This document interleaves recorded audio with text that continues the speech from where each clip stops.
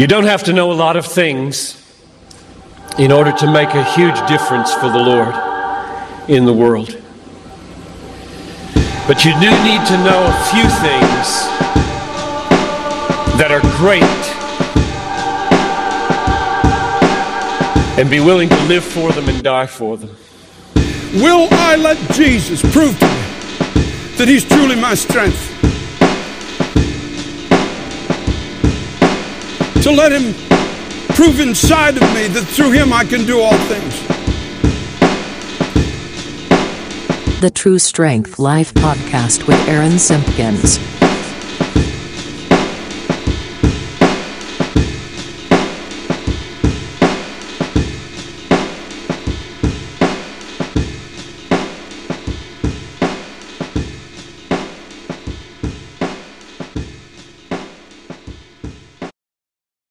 Check out TrueStrengthApparel.com for clothing you'll love with a message you can trust. That's TrueStrengthApparel.com. So we're going to talk about the resurrection, but I'm going to probably go over a lot of stuff quickly. And we're going to cover it from the angle of prophecy, and then some historical evidence that gives it reliability, and then also why. Why does this matter? What's the big deal with the resurrection? Kind of seems like a way that is right to finish it. So the first passage, I'm not going to start here, but we will start in Isaiah 53 once I get there. That's page 593.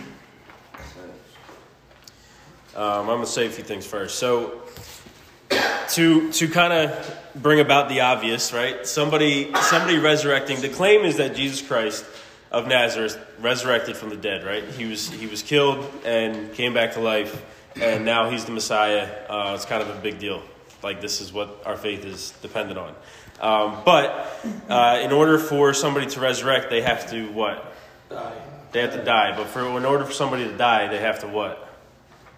Be alive. Be alive, be a person. Be an actual person that existed, right?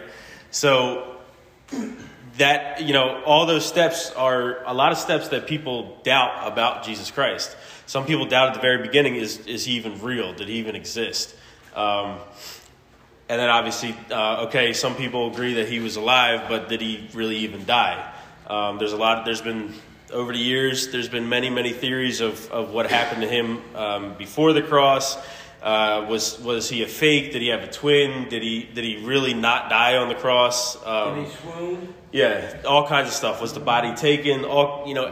So many different theories. And then, obviously, leading to, is the resurrection real? Because we'll see why that's a big deal in a few minutes. But starting kind of from a prophecy angle, and I'm going to cover this real quick, but it's really interesting. The Bible basically says that prophecy is the strongest, or one of the strongest ways that we know that this is actually God's word. That we know that that all of the stuff that happened in the Old Testament that led to the New Testament, that led to Christ's life, that led to afterwards, led to where we are now, that is leading to the future events. That prophecy is one of the best ways to show that this is all real. This is all what's in here in this Bible is actually God's word. Because for something to be God's word, then there's going to be some extra supernatural divine power behind those words, right? It's not going to just be able to be written by some humans and be a really cool story and somehow magically it all makes sense. There's some stuff that actually shows that this is beyond human. So prophecy is one of those great ways, one of those great things that shows that. So let's go to Isaiah 53. I need to turn there. What verse are you playing? We're going to do 593, page 593. Yeah, 593. We're going to do 2 through 12. So just bear with me as we're reading 10 verses. But I felt like that was really a good section that needed to be said. So this is, before we read this real quick, need to mention, obviously there are people who believe all kinds of stuff. They again, there's going to be people that don't believe Jesus even existed. But when you get to the realm of academia and scholarship and the people who are like the historians, the people who are the scholars that study all this stuff, like that's what they do with their life, no one on that level denies that Jesus existed. And really no one on that level even denies that Jesus Christ died on the cross. So that's where things get interesting, because, okay, you have all these atheist scholars and all that are New Testament scholars that agree, hey, yeah, Jesus really existed. This guy in the Bible, he was real. And he really did die on the cross. But I don't believe he's the Messiah that, the rest of the Bible talks about. So that's where you can get disagreement. But I'm just bringing up that to back the fact that when you get to the level of the people who actually use their life to study this stuff, there is no debate on whether or not Jesus existed and Jesus died on the cross. So let's read that. Isaiah 53, and I have to get to the right page, 2 through 12. My servant grew up in the Lord's presence, like a tender green shoot, like a root in dry ground. There was nothing beautiful or majestic about his appearance, nothing to attract us to him. He was despised and rejected, a man of sorrows, acquainted with deepest grief. We turned our backs on him and looked the other way. He was despised, and we did not care. This is about Jesus, if you haven't picked that up already. Yet it was our weaknesses he carried. It was our sorrows that weighed him down. And we thought his troubles were a punishment from God, a punishment for his own sins. But he was pierced for our rebellion, crushed for our sins. He was beaten so we could be whole. He was whipped so we could be healed. All of us like sheep have strayed away. We have left God's paths to follow our own. Yet the Lord laid on him the sins of us all. He was oppressed and treated harshly, yet he never said a word. He was led like a lamb to the slaughter, and as a sheep is silent before the shearers, he did not open his mouth. Unjustly condemned, he was led away. No one cared that he died without descendants, that his life was cut short in midstream. But he was struck down for the rebellion of my people. He had done no wrong and had never deceived anyone, but he was buried like a criminal. He was put in a rich man's grave. But it was the Lord's good plan to crush him and cause him grief. Yet when his life is made an offering for sin, he will have many descendants. He will enjoy a long life, and the Lord's good plan will prosper in his hands. When he sees all that is accomplished by his anguish, he will be satisfied. And because of his experience, my righteous servant will make it possible for many to be counted righteous, for he will bear all their sins. I will give him the honors of a victorious soldier, because he exposed himself to death. He was counted among the rebels. He bore the sins of many and interceded for rebels. I don't know if that gives anybody else chills, but it definitely gives me chills. Seen a few times in there that Christ's death, Christ took my sins.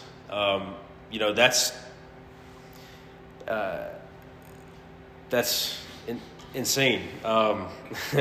And just another way of saying too that there's nothing that we can do to right our paths, right ourselves, give ourselves salvation. It's all through Christ. It's what Christ did on the cross. It's his death on the cross that he did this. And and there's a few things in there now that stick out. So among many different things, but one of them is he was buried like a criminal. He was put, that's verse 9. He was put in a rich man's grave. We know Joseph of Arimathea was a rich man who was a friend of Jesus. And it says in the New Testament that he was, after the death, he went and requested the body so that he could put it in his tomb that he owned. And that is an interesting fact, because that is actually one of those facts that scholars and all do not deny. No matter where they fall in their own personal belief, they actually don't deny that it was, because we know through archaeological evidence that Joseph of Arimathea was a real guy. Outside of, what we already know through Scripture. But we've actually found evidence that has shown he's a real guy.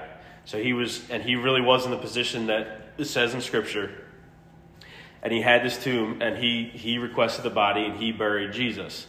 So, prophecy, right here. this was hundreds of years before the actual event of the crucifixion. This is just one of many examples, but also just think about it from a little bit of a different angle. The fact that we see it again, this passage just read, this guy came from a nothing background, was basically a poor guy growing up, and has no descendants in terms of a physical line of his own, no descendants, and we only see him, the mention of him from his birth to, he preached at around 12 years old, and all of a sudden we don't really have much in Scripture up until he starts his ministry at 30. So then we get from 30 to 33. So this guy that lived 2,000 years ago and really did things that were written down, he only did them for 3 years. And somehow 2,000 years later, we're still talking about him. And people all throughout those 2,000 of years, even up to this present day, are still dying for this message, are still putting their life down for this for this truth, because they know that it's real, because their lives have been changed by this, and their lives have been changed by this message because it's real. So now we're going to go to Jesus's more along Jesus's time. So 2 Peter, this is page 982. 2 Peter 1. 2 Peter what? 1. 1? Page 982.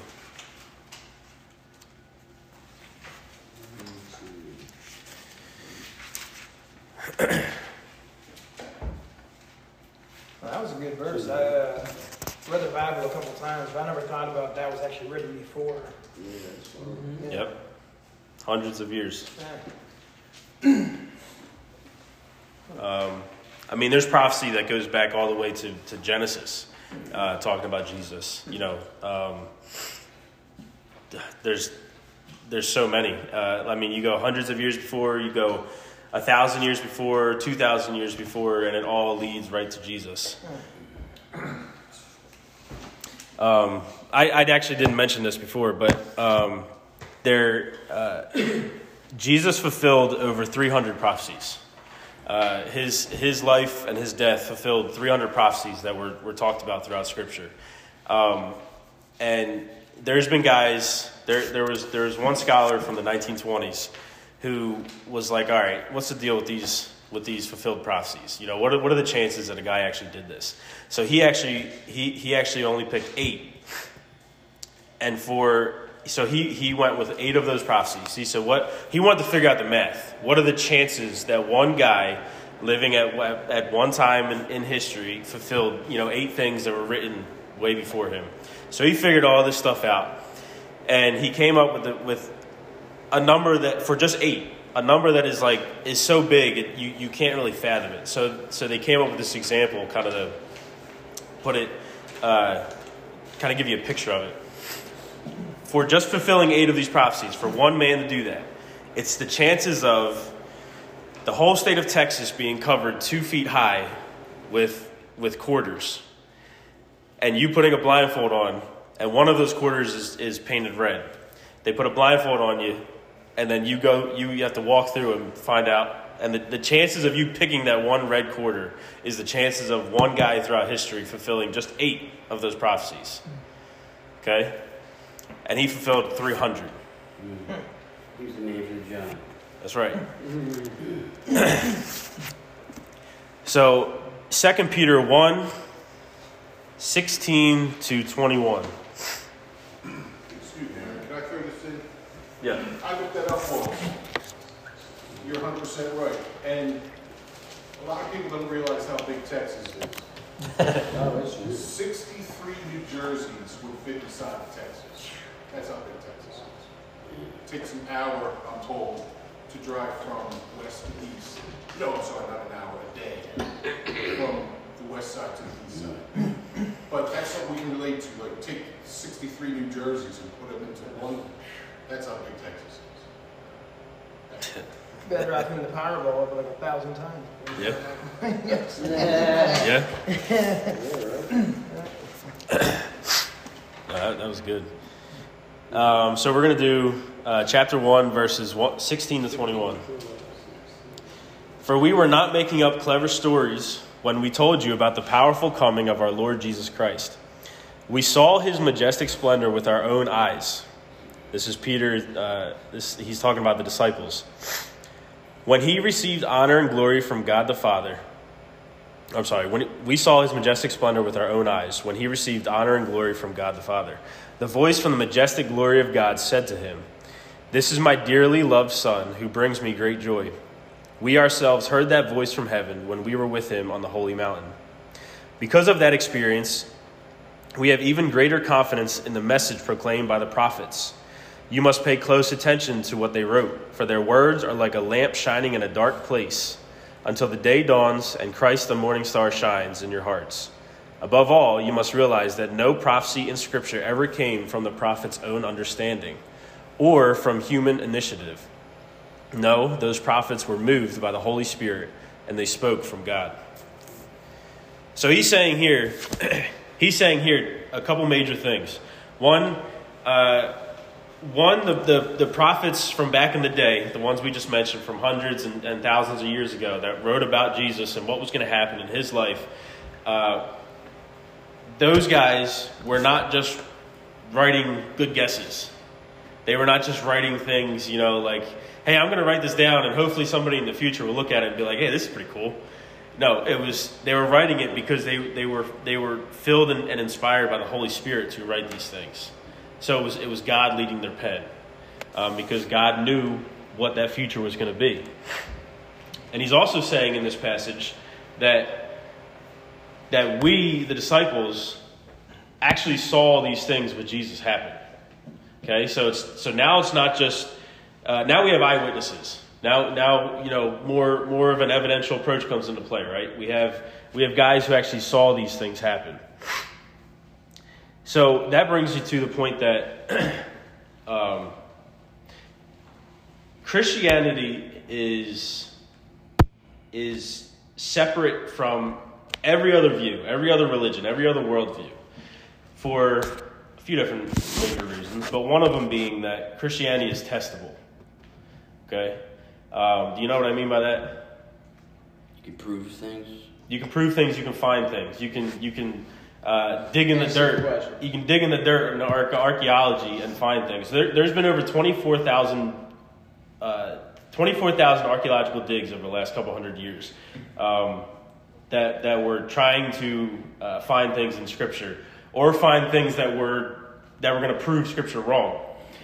Never once has one thing been found in the dirt that went against what Scripture has taught. Never once. For the longest time, it was always said, we haven't found anything that proves that King David was a real guy. So everything is based off of King David's line, right? That's where Jesus comes from and all that, and you're basing your whole faith on this. So if we can say King David wasn't a real dude, then none of it matters. The story doesn't matter, right? Until they found, I think about 100 years ago or 80 years ago, they found something that actually had King David written on it. And so many different examples like that throughout the years. You might also think, as I've heard it said to me, well, then why don't we hear about these things? If all these things are major, discoveries, why don't we hear about them? Because they can't come out and say all these things that prove one faith right when so many people in the world believe all kinds of different stuff, right? Yeah. You're not going to get that message from the world, okay? That's why you do your due diligence in studying and learning these things and finding these things out. But the fact that Christianity is testable is based on where we're going to go to next, 1 Corinthians 15, page 927.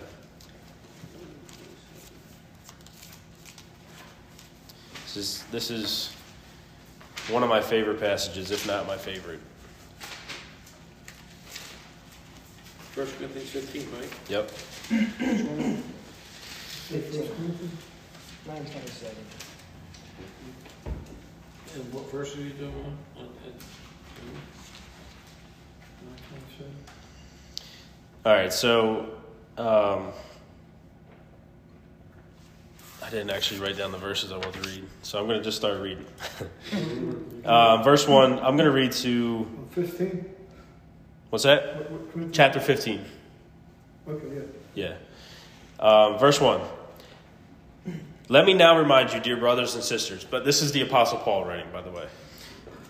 Remind you, brothers and sisters, of the good news I preached to you before. You welcomed it then, and you still stand firm in it. It is this good news that saves you if you continue to believe the message I told you, unless, of course, you believe something that was never true in the first place. I passed on to you what was most important and what had also been passed on to me. Christ died for us. All right, so let me break this down first before we keep going.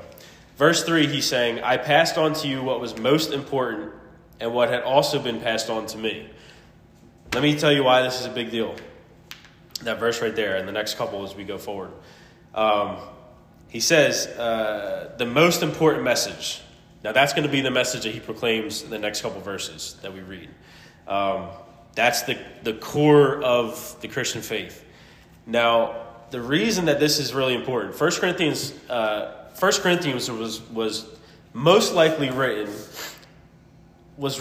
about mid-50s AD.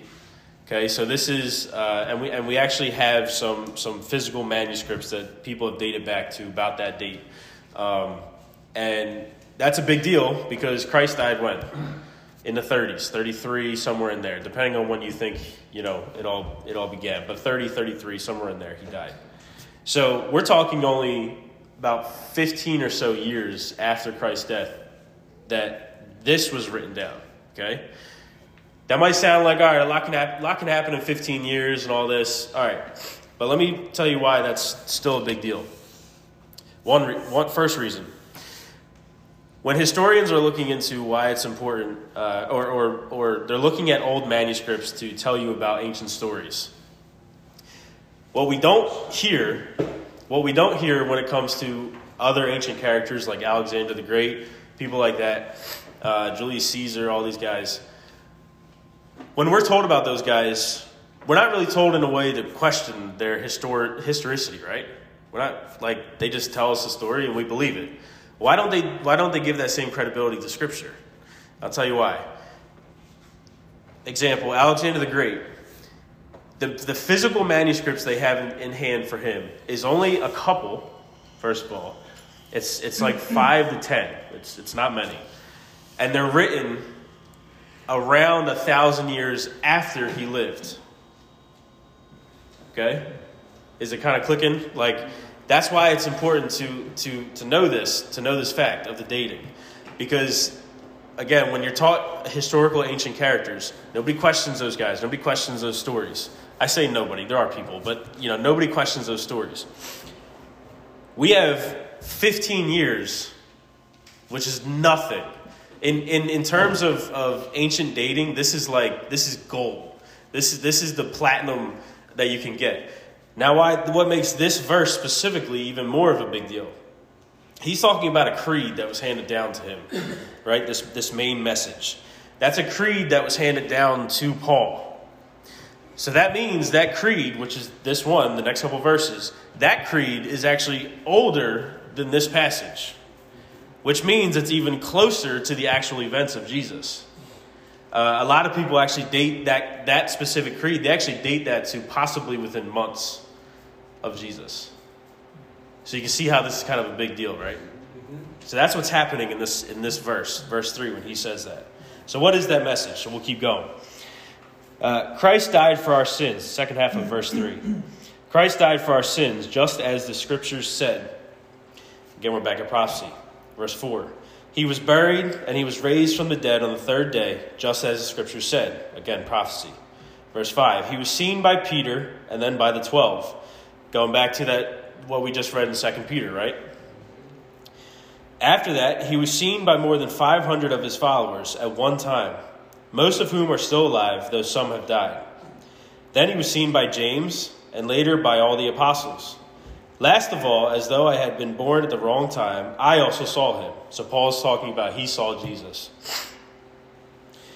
For I am the least of all the apostles. In fact, I'm not even worthy to be called an apostle after the way I persecuted God's church. But whatever I am now, it is all because God poured out his special favor on me, and not without results. For I have worked harder than any of the other apostles, yet it was not I, but God who was working through me by his grace. So it makes no difference whether I preach or they preach, for we all preach the same message you have already believed. So he's talking to the Corinthian church. That's who he's writing this letter to. This is a church that was already established. That was in the first couple verses. And again, he's bringing it back to that original creed, that original couple verses we just read. That is the main message, that Jesus died just like the scriptures said that he was going to, that he rose again from death just like scriptures said that he was going to. That all proves that he's the Messiah, just like scriptures were saying a Messiah was going to come and do all those things. Jesus is that guy. Jesus Christ is that guy that did that. Now we're going to the next section. And this, keep in mind what I said before I start reading all this. Christianity is testable. Keep that in mind as I'm reading these next couple verses. But tell me this, verse 12. Since we preach that Christ rose from the dead, why are some of you saying there will be no resurrection of the dead? For if there is no resurrection of the dead, then Christ has not been raised either. And if Christ has not been raised, then all our preaching is useless and your faith is useless. And we apostles would all be lying about God. For we have said that God raised Christ from the grave. But that can't be true if there is no resurrection of the dead. And if there is no resurrection of the dead, then Christ has not been raised. And if Christ has not been raised, then your faith is useless and you are still guilty of your sins. In that case, all who have died believing in Christ are lost. And if our hope in Christ is only for this life, we are more to be pitied than anyone in the world. So, Christianity is testable. Okay? The resurrection is a big deal.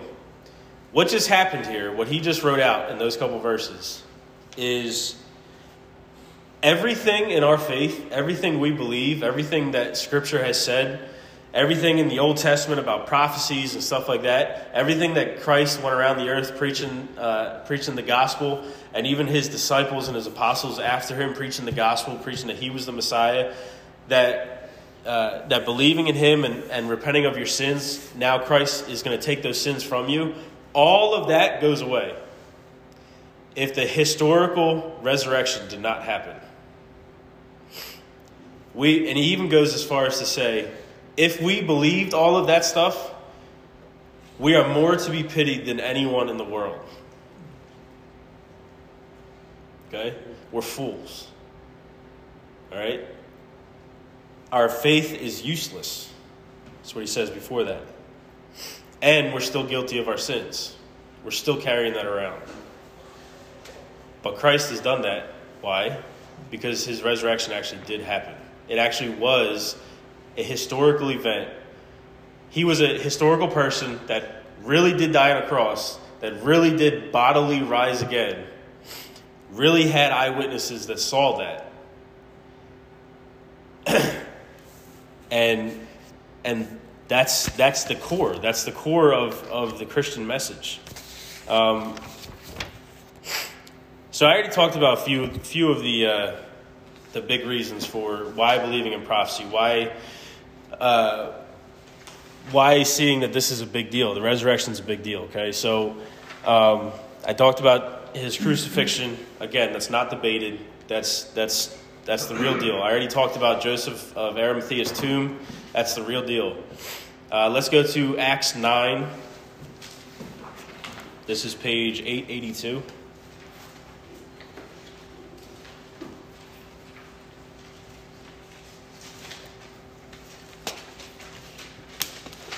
So remember where Paul just said in 1 Corinthians 15, he said that last of all, he saw, as an apostle, last of all, he saw the risen Christ. Okay? Let me, if you're not already aware, let me rearrange some of the dates for you. Not rearrange, but just arrange them. Paul was after Christ. So his ministry was probably from like the early 40s, mid 40s on until his death in the 60s. And and so he himself never actually met Christ walking on earth. Okay, he was after that. But we see here, Acts 9, in verses 3 to 6. This is Paul. He's known as Saul at this point. His name didn't change after Paul. As he was approaching Damascus on this mission, a light from heaven suddenly shone around him. He fell to the ground and heard a voice saying to him, "Saul, Saul, why are you persecuting me?" "Who are you, Lord?" Saul asked. And the voice replied, "I am Jesus, the one you are persecuting. Now get up and go into the city, and you will be told what you must do." Why is this a big deal? And, okay, cool. This guy said that he got a vision. So what? Just, anybody can say that. You can take some pills right now and see a whole bunch of funky stuff. Okay? So, this is a big deal because, again, historically, Paul as a historical figure is not questioned. And the big deal of Paul being totally flipped to being a Christ follower and proclaimer is the fact that he was, before that, literally going around killing Christians for believing that message about Christ. He either was himself doing the killing or he was just telling other people like, hey, this is fine, and he was promoting it. He was trying to end the church. That was his mission. Before he was on the Damascus road, I know you've all heard that before. That was his his conversion. Jesus actually came to him and said, "Nope, you're not going to do this anymore. You're going to flip around. You're going to serve me with your life." And so, can we prove that actually happened? No, we can't. But what does prove that is his life. This guy goes from a Christian killer to now wants to make Christians and then even eventually gives his life for that message. Okay, that's how we know that. That's what gives that credibility. Is that why he changed his name? I'm sorry? Is that why he changed his name? Saul. So what is the answer to that? I totally just drew a blank. One is a Greek name, one's a Hebrew name. He never really changed his name. Yeah. It was always Paul, Saul. All depends on. Yep. I read that. There's a lot of guys in Scripture have like two names because they're called this by a Hebrew name, and they're called Peter, this by Cephas, a Greek name, whatever. So Yeah. I read that Saul was the Roman name and Paul was the Hebrew name. Okay, that makes sense. I'm not sure which, I don't remember, but that's basically what it was. Yeah. I knew you guys would have a better answer than I would in the moment. Maybe he just started going as that by that because it was different. Like instead of him being known as Saul, the Christian killer, he's Paul, the Christian. Right, he didn't change his name to. Well, being hide his no, just being known as or whatever. Yeah. I even wrote about what he did. I wrote about that in Philippians. Yep. And that's why the apostles didn't trust him at first. Because he was saying, I'm converted, I'm different now. But they all knew him as Saul from Tarsus, and he's killing or having killed every Christian that he can get his hands on. Ananias didn't want anything to do with him. Yeah. He did not want anything to do with him. So another big deal with Paul. Again, when you go into scholarly level and historians, the most liberal of the liberal atheist New Testament scholars will say, we don't think that the New Testament is credible except for Paul's writings. And the interesting thing about that is that even if you cut out everything else and you keep in Paul's writings, his epistles, you still get the Christian message. You still get Christ lived the perfect life. Christ died on the cross for our sins. Christ resurrected and shows his power over death, and that he is the true Savior and Messiah. You still get all that from Paul's writings. So I think that's so cool. The one of the best, now moving forward to the last one I'll talk about. There are many more, but I just kept it to four main proofs for the resurrection, is the fact of the disciples' lives. Now, that sounds a little weird because, hey, these are the guys that walked with Jesus. Why does that really matter? It matters because these guys, for the most part, were basically just average Joes. They were, fishermen. They were just like regular, normal people. And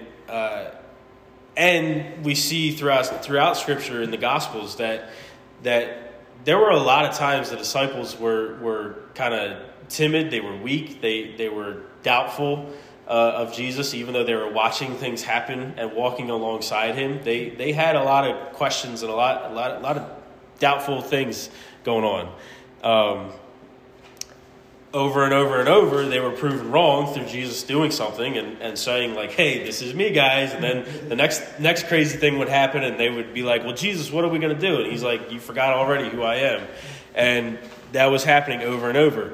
But why it's a big deal that the majority of the disciples, again, we know this historically, in the Scripture and outside of Scripture. Actually, it's outside of Scripture we know this. That the majority of the disciples were martyred for their faith, for proclaiming their faith. Okay, why is that a big deal? Why that's a big deal is you could think of it this way. All right, I don't see how that matters because people die for lies all the time, right? People die believing, name it, any other religion, any other worldview, or not even having one, a cult, all kinds of stuff. People die for lies all the time. But you know what people don't do? They don't die for something that they know is not a lie. Okay? So these guys knew that Jesus, and they walked alongside of him and saw the miracles he performed. They knew who he was. And they also saw his resurrected body after he had risen from the dead. And we see with the example of Thomas, you might hear him doubting Thomas.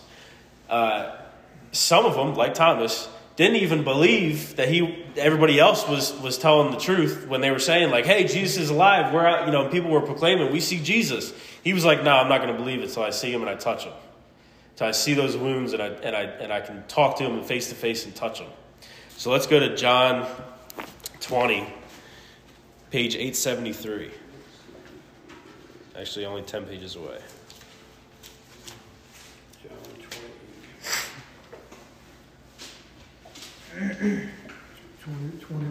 What? All right, so John 20, verses 24 to 29. Talking about Thomas here. One of the 12 disciples, Thomas, nicknamed the twin, was not with the others when Jesus came. They told him, "We have seen the Lord." But he replied, "I won't believe it unless I see the nail wounds in his hands, put my fingers into them, and place my hands to the wound in his side." He's asking a lot.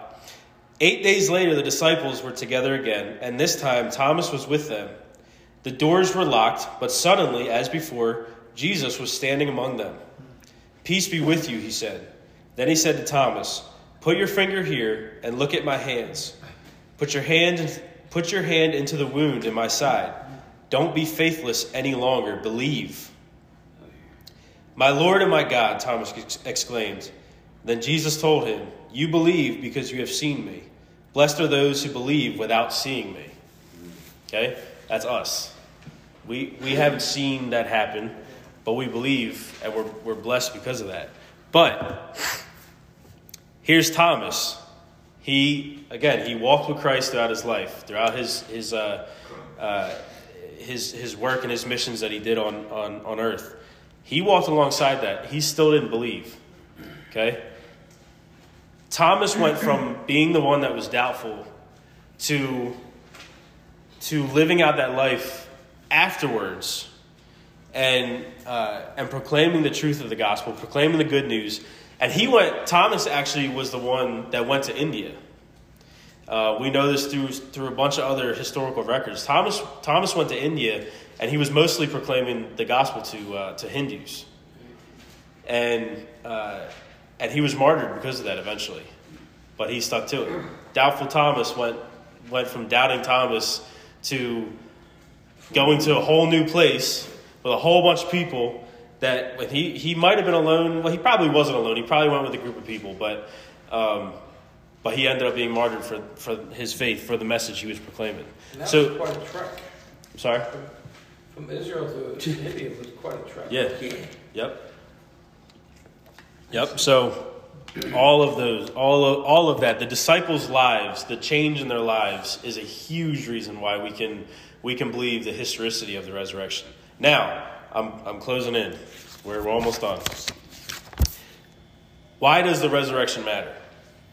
This is like this. Now we talked about historicity, but it has to be now. It becomes personal. So why does it matter for us? If the resurrection is true, then that means Jesus is the Messiah that the Scriptures says he is. If the resurrection is true, then it is true that by repenting of our sins and believing in his sacrifice for our sins, that we too can spend eternity with him. That's like, does it get any better than that? Is that part 1 or part 2? That's not on there. So you were holding it. No. So that matters to that goes all the way to this amazing message to us personally. Okay, do we or do we not take hold of that personally for our lives? Do we take hold of that to where we get to walk this earthly life filled with the Holy Spirit and proclaiming that message to others so that hopefully we can see them in eternity with us? That is where it becomes personal. And at the end of the day, if the resurrection is true, then there's hope. Amen. There's hope. We've all lived different lives. We've all gone through different things, had different experiences, different goods and bads, dealt with different things, and have different things going on currently right now in our life. And I don't know where anybody else is in this room, but through this, there's hope. Through Christ and his resurrection, there's hope. Let's go to page 978. Guys, I have to apologize. I have to leave to go. Okay. I got to get to the pharmacy before it closes. Yep, no problem. Sorry about that, but I'll see you next week. Yep, take all this if you want. Okay. I'm closing in 1 Peter 1, 3-4. What's the page? It's this one is weird. It actually doesn't have a page number on it. See you next week. Well, you look at the page after. Yeah, so you go to 979. It's the page before. So it's 1 Peter 1, verses 3 and 4. All praise to God, the Father of our Lord Jesus Christ. It is by his great mercy that we have been born again, because God raised Jesus Christ from the dead. Now we live with great expectation, and we have a priceless inheritance, an inheritance that is kept in heaven for you, pure and undefiled, beyond the reach of change and decay. I don't know about you, but that sounds pretty sweet. And that's very personal. That's to every single person individually that accepts that and receives that and believes that message. And then the last thing I'm going to close on is Romans 15:13, page 915.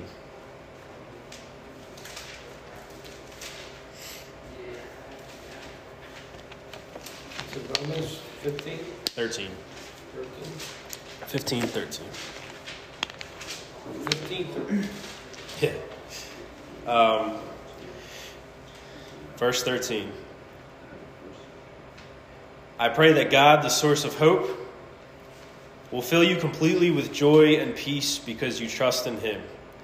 Then you will overflow with confident hope through the power of the Holy Spirit. That's the message that we all want, and we all want for you guys. And you can have that. So that's where I'm going to close.